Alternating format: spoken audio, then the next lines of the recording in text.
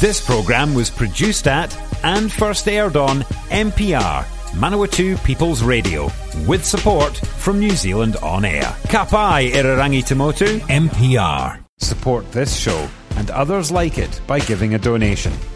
For more information, go to www.mpr.nz/donate.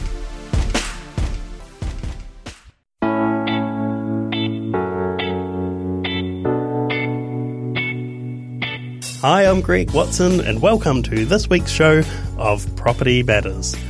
We're going to be talking all things property here, a little bit of a sprinkling around what's happening with regards to the market, a few tenancy reforms that are mooted in the Residential Tenancies Amendment Bill, local news, bit of national. Let's just see where it takes us today. We're actually going to be starting in Whanganui. Now, there are some Whanganui riverside buildings that have been set for demolition.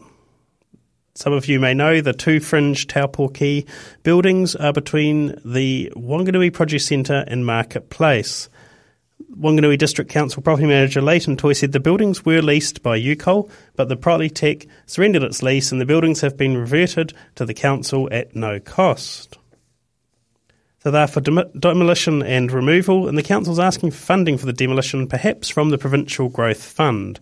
Councillor Rob Vinson told the council's Property and Community Services Committee the buildings were an eyesore. He said the sooner they're pulled down, the better, and they are near the intensively used PS, Waimarie Wharf and Whanganui River Market. So it'd be nice to have something developed there that'll be a bit more appealing to the eye. Watch the space to see where that one goes. If I hear any news, I'll keep you up to date.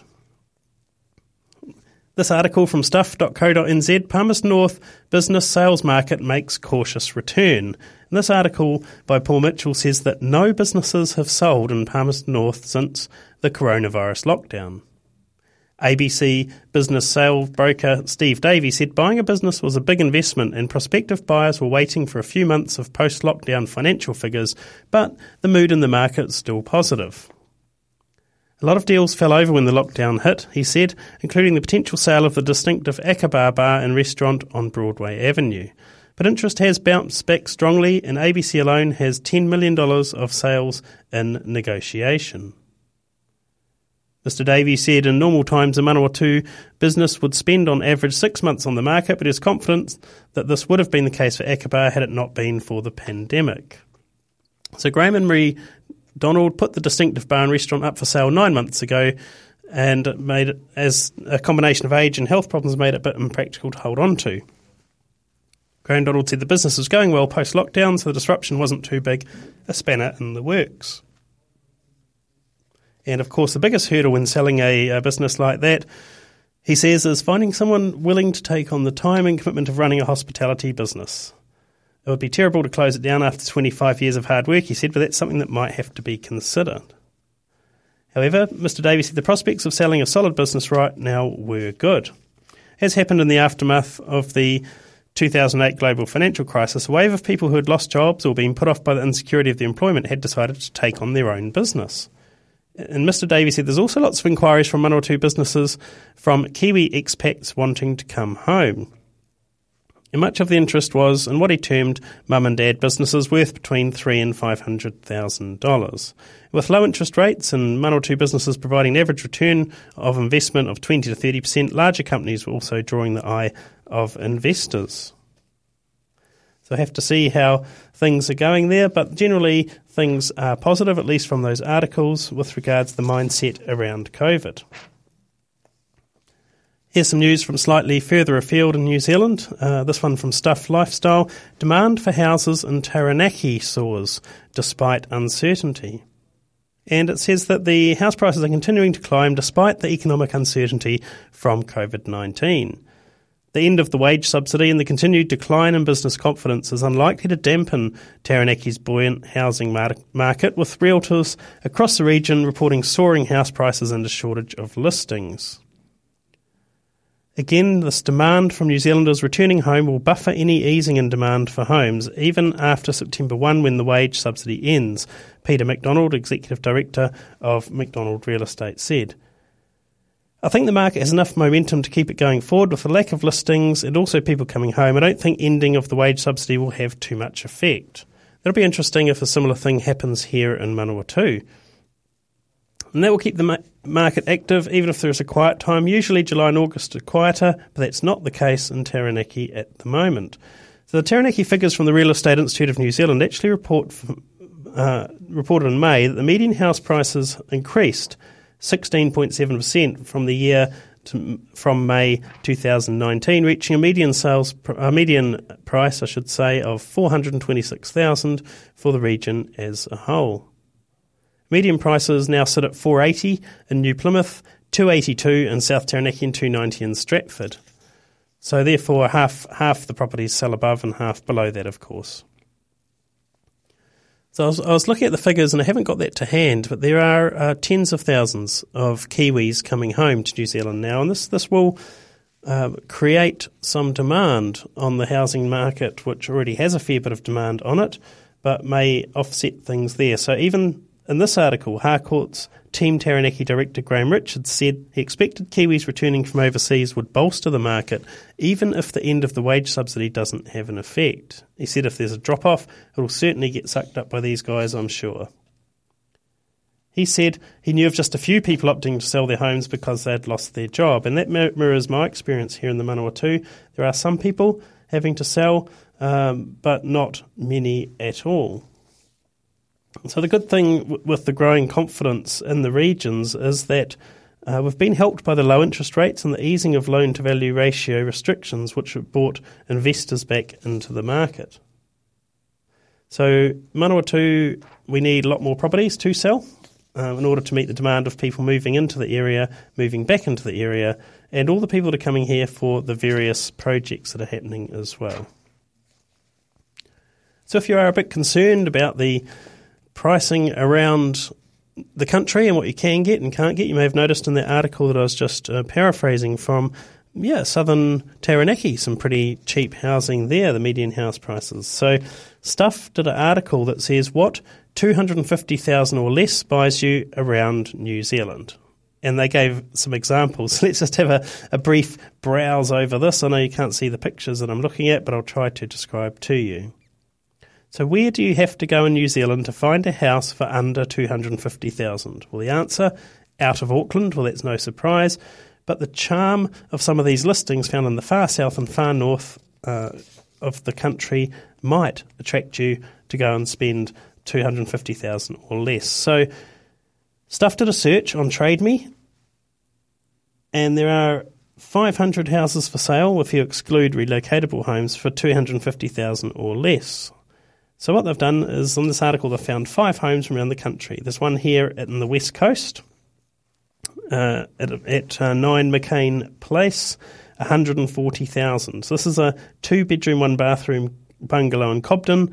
There's an entry-level property with a price to match its description. So it's a 90 square metre house built on over a quarter-acre section, walking distance from the beach, and roughly 2 k's from the nearest set of shops. $140,000. The listing agent said the property has been on the market for 4 days. There's already had 2 viewings lined up from the pool of buyers at this end of the market, investors and first home buyers. This is the old ex-state house, nice and solidly built, probably just needs a bit of an update. But that's pretty good to know you can get into a property at that level. There's another one here at Dannyvirk. Maybe I should go for a drive, a 45-minute drive over the hills there. 3 Ortanga Street in Dannyvirk. Inquiries over 200,000. So this 2-bedroom cottage is apparently oozing with street appeal, and it's been listed for 2 weeks. And agent Melanie Silver said it was pretty much all done inside, including new carpet, upgraded insulation, open-plan kitchen and dining to get the all-day sun, separate lounge and a freestanding wood fire. So it's pretty cute. And they've got this agent says they've got lots of cute little houses around Dannyvirk, but it's rare to see one in such good condition. I'd say this one's probably looking at about a 1910 sort of home. Right, even in Taranaki, as we mentioned earlier, if you go to Waverley in South Taranaki, 13 Bear Street, $197,000, contemporary 2-bedroom home, and it's 45 k's from Whanganui and Haldra. It's been on the market for 2 weeks and had multiple offers above its marketing price. So the agent says that 60% of the potential interest for this property came from the Greater Taranaki and Whanganui region. The other 40% have been from other regions countrywide. So that's a two-bedroom property for $197. It says in the article that Waverley provides a unique opportunity in a country township lifestyle. With local industry growing, the regions either side of the township are pricing out some of the potential buyers from this region. It is a positive for this established, creative, thriving rural township. If you want to go a bit further north, Bay of Plenty, there's a property at 78 Tawa Street. This is in the isolated township of Murupara. But it's a three-bedroom, newly renovated home with single garage for $179,000. Incredible. Again, the agent listed it, had multiple offers within several days. And the relatively high price, they say, at $179,000 of this property comes down to its carpet, vinyl, fresh paint inside and out. Finally, in the under $200,000 category is this property in Gore at 44 Hamilton Street. And even in Gore, it's rare to find a house under $200,000. This is a 3 to 4 bedroom gem in the Southland town that's best known by the wider nation for its colourful locals and their accents. But New Zealanders aren't exactly flocking to the far south for affordable housing like they are in the mid-sized regions, but a steady stream of investors keeps the local market ticking over. So there we go. So let's look back in the big smoke. We started with Auckland, saying you couldn't buy anything in Auckland.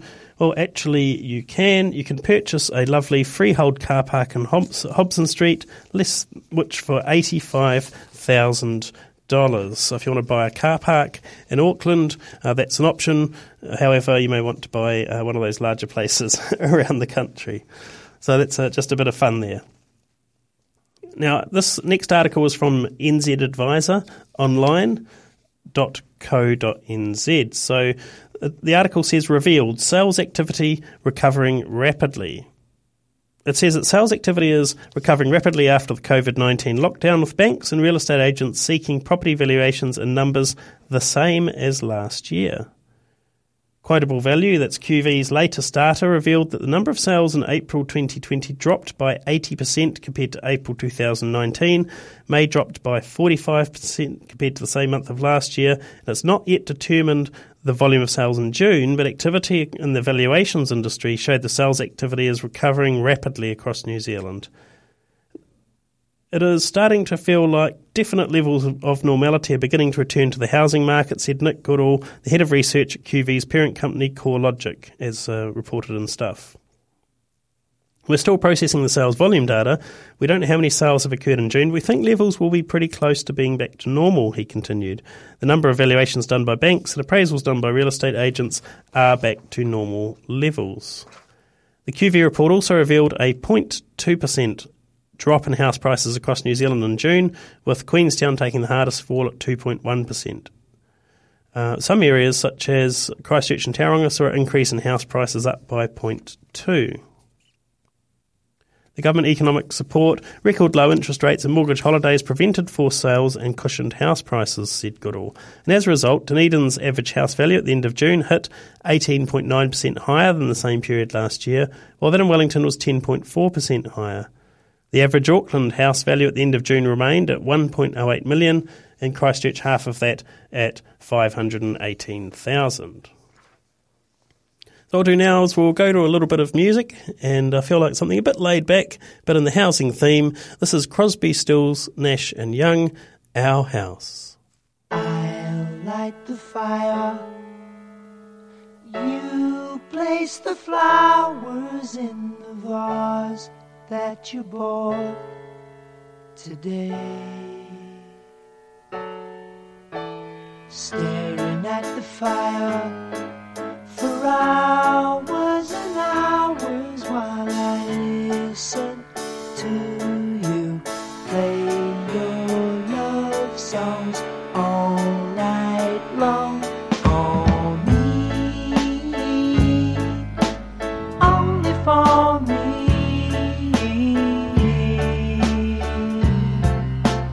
Come to me now and rest your head for just 5 minutes.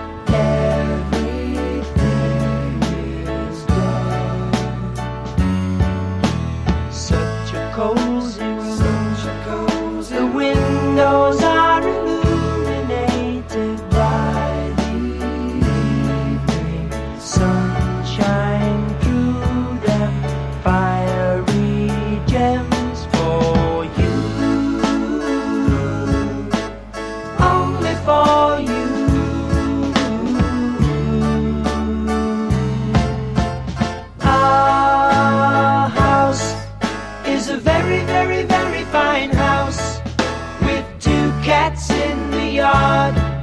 Life used to be so hard.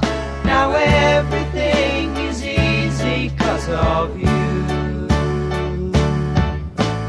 And now, la la la la la la la la la la la la la la la la la la la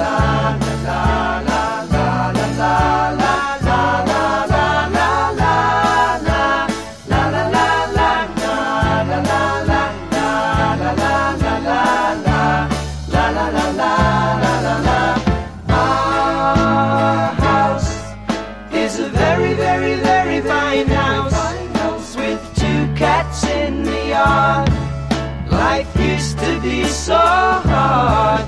Now everything is easy 'cause of you. And now I'll light the fire while you place the flowers in the vase that you bought today.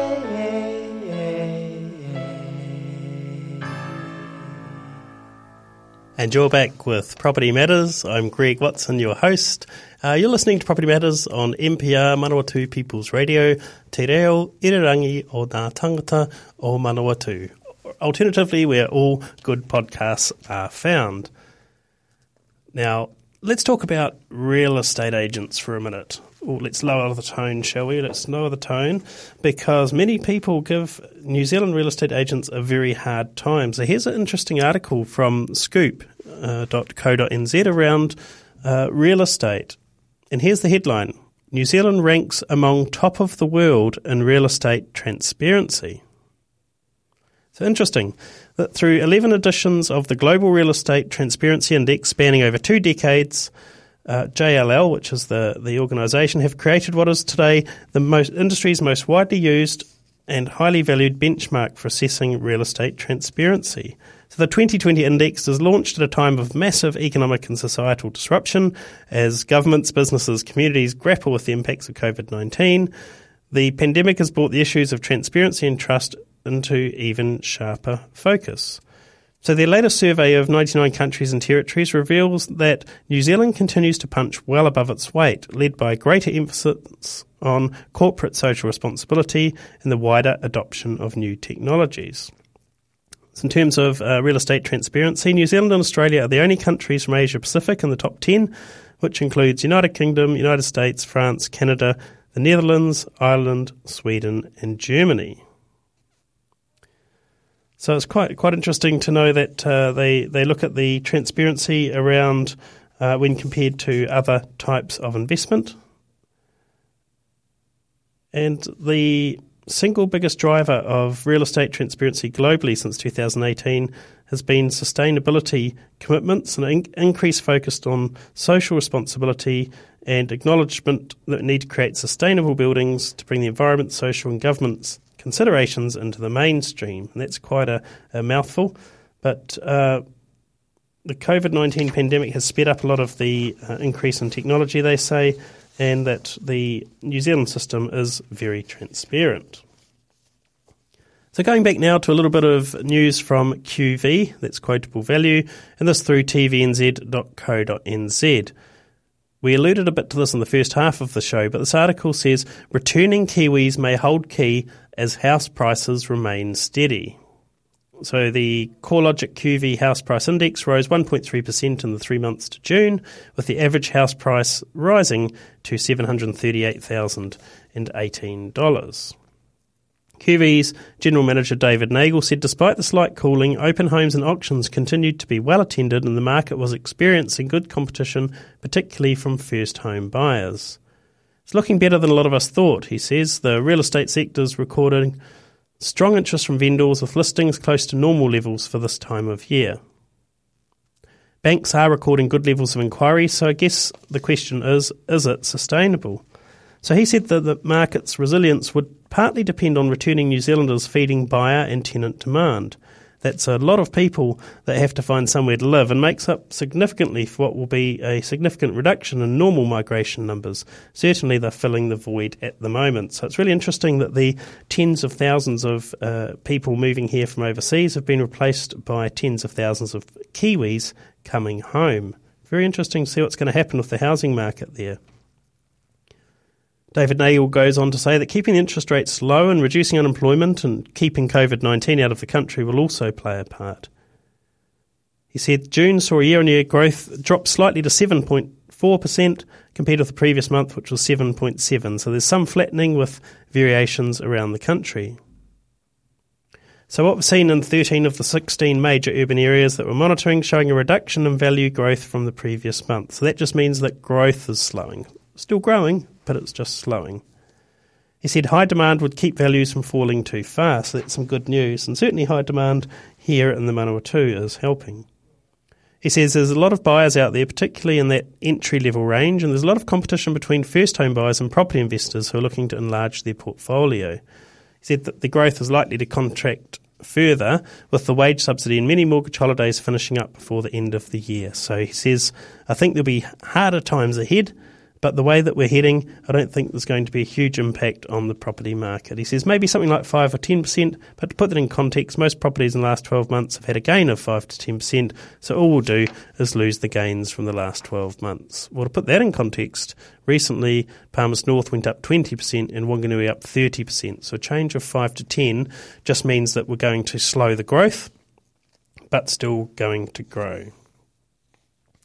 Other news this week was the Select Committee report released to do with the Residential Tenancies Act, and the Real Estate Institute has come out disappointed that the industry feedback has been disregarded. So the government has been moving this under the radar. When all, or just about all, legislation stopped during COVID-19, they carried on with the Residential Tenancies Act, making it hard for people to submit, in my opinion, to, however, Real Estate Institute and the Property Investors Federation and a large majority of people working in the industry have been campaigning for months to explain how the proposed changes could negatively impact on landlords and investors. Bindi Norwell, the Chief Executive at the Real Estate Institute of New Zealand, says over the last 8 months we've made clear our concerns around the fact that should the proposals go ahead, rental property owners will have limited abilities to remove tenants who are causing problems in their rental properties or causing troubles with the neighbours. So there are already provisions in place to protect tenants who believe a no-cause termination is retaliatory. So I'm just going to mention what this is. In the bill, they're wanting to do away with the ability for landlords to give 90 days notice. This is only ever done in about 3 in every 100 tenancies, and half the time is for antisocial behaviour. So it's where the landlord can just give a tenant 3 months to move out. So this bill will do away with that. So that, however, if landlords were misusing that under the current legislation, so they're just moving people on because they're upset that the tenants have asked them to do some repairs or something like that, well, then landlords can pay up to $4,000 in damages. So the Real Estate Institute preferred that the existing way of doing things at work should be left in place, but maybe up the penalties on landlords for doing this maliciously. So the difficulty with this is that in a new situation, if you have antisocial tenants, that is, swearing at neighbours, loud music, squealing car tyres, all those sorts of things, a landlord's now going to have to be able to prove 3 instances of antisocial behaviour, and the key is prove. That's a very hard one. In order to even file a tenancy agreement to be able to end a tenancy. So it's a real tricky one there, because imagine trying to get witnesses to come forwards against antisocial tenants. Let's say if it was a gang, for example, or someone like that, they'd be too scared to come forward, and the landlord cannot move these people on using the 90-day notice. So a major issue there that has been spotted by the Real Estate Institute of New Zealand, but seems to be being largely ignored as the government wants to protect people's tenancies. And so what I'd argue is that they're protecting the people whose tenancies don't deserve to continue. So that's something which is worthy of hopefully a bit more thought, but we'll have to see how that goes. A little bit of a word of warning here. Here's an article from stuff.co.nz. This is a tenancy-related one. Northland mum had cold showers for a month after landlords didn't fix cylinder. A mother had to bathe her infant son at her father's house and have cold showers for a month after her landlord refused to fix the hot water cylinder. This is hard to believe, but Monique Fisher rented a house in Northland's Whanganui. On December 18th, she told her landlord's daughter, who lived in the Netherlands, that the hot water was not working. However, the landlord's daughter refused to get it fixed because the previous tenant had said there was nothing wrong with it, and there were no issues when Fisher first moved in. That's incredible. Fisher went to the Tenancy Tribunal and issued the owners, who lived in Korea, with a 14-day notice to repair it. The broken hot water cylinder was eventually fixed on about January the 20th. Adjudicator Nicholas Blake said if the landlord's daughter had responded correctly to Fisher's first email, it was very likely the cylinder would have been repaired before Christmas. He said Fisher had been left in the stressful position of having to deal with property problems herself as the overseas owners had not appointed an agent in New Zealand and had been out of the country for the full duration of the tenancies. Blake also said, this adjudicator also said, a lack of working smoke alarms in the house was endangering Fisher and her son. So despite Fisher sending multiple emails, the owners had taken no action, which is hard to imagine. They also failed to provide a copy of the tenancy agreement, despite Fisher emailing and asking for it twice. And as a result, Fisher received an email from the landlord's daughter in February telling her that her mother had decided to sell the house and she had 6 weeks to move out. The landlord's daughter later withdrew this notice, then made another attempt to end the tenancy on June 17th by sending a 90-day notice. Although this notice complied with the Residential Tenancies Act, the adjudicator said it was arguably retaliatory, which is what I was talking about in the previous article. So Fisher's landlord, Kuiwahang, excuse the pronunciation, was ordered to pay her almost $4,000 in exemplary damages and compensation. She also had to ensure working smoke alarms were installed.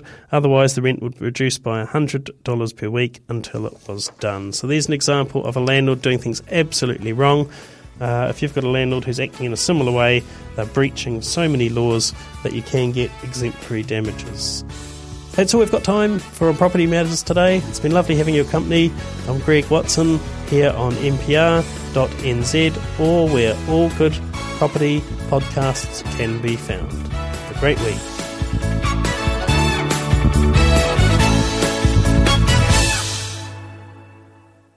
If you're a fan of NPR, listening to our podcasts and live stream has never been easier. Just search for accessmedia.nz on the App Store or Google Play and download the app with the kiwifruit logo. Once you've got it, pick Manawatu People's Radio from the list of stations and go find your new favourite show.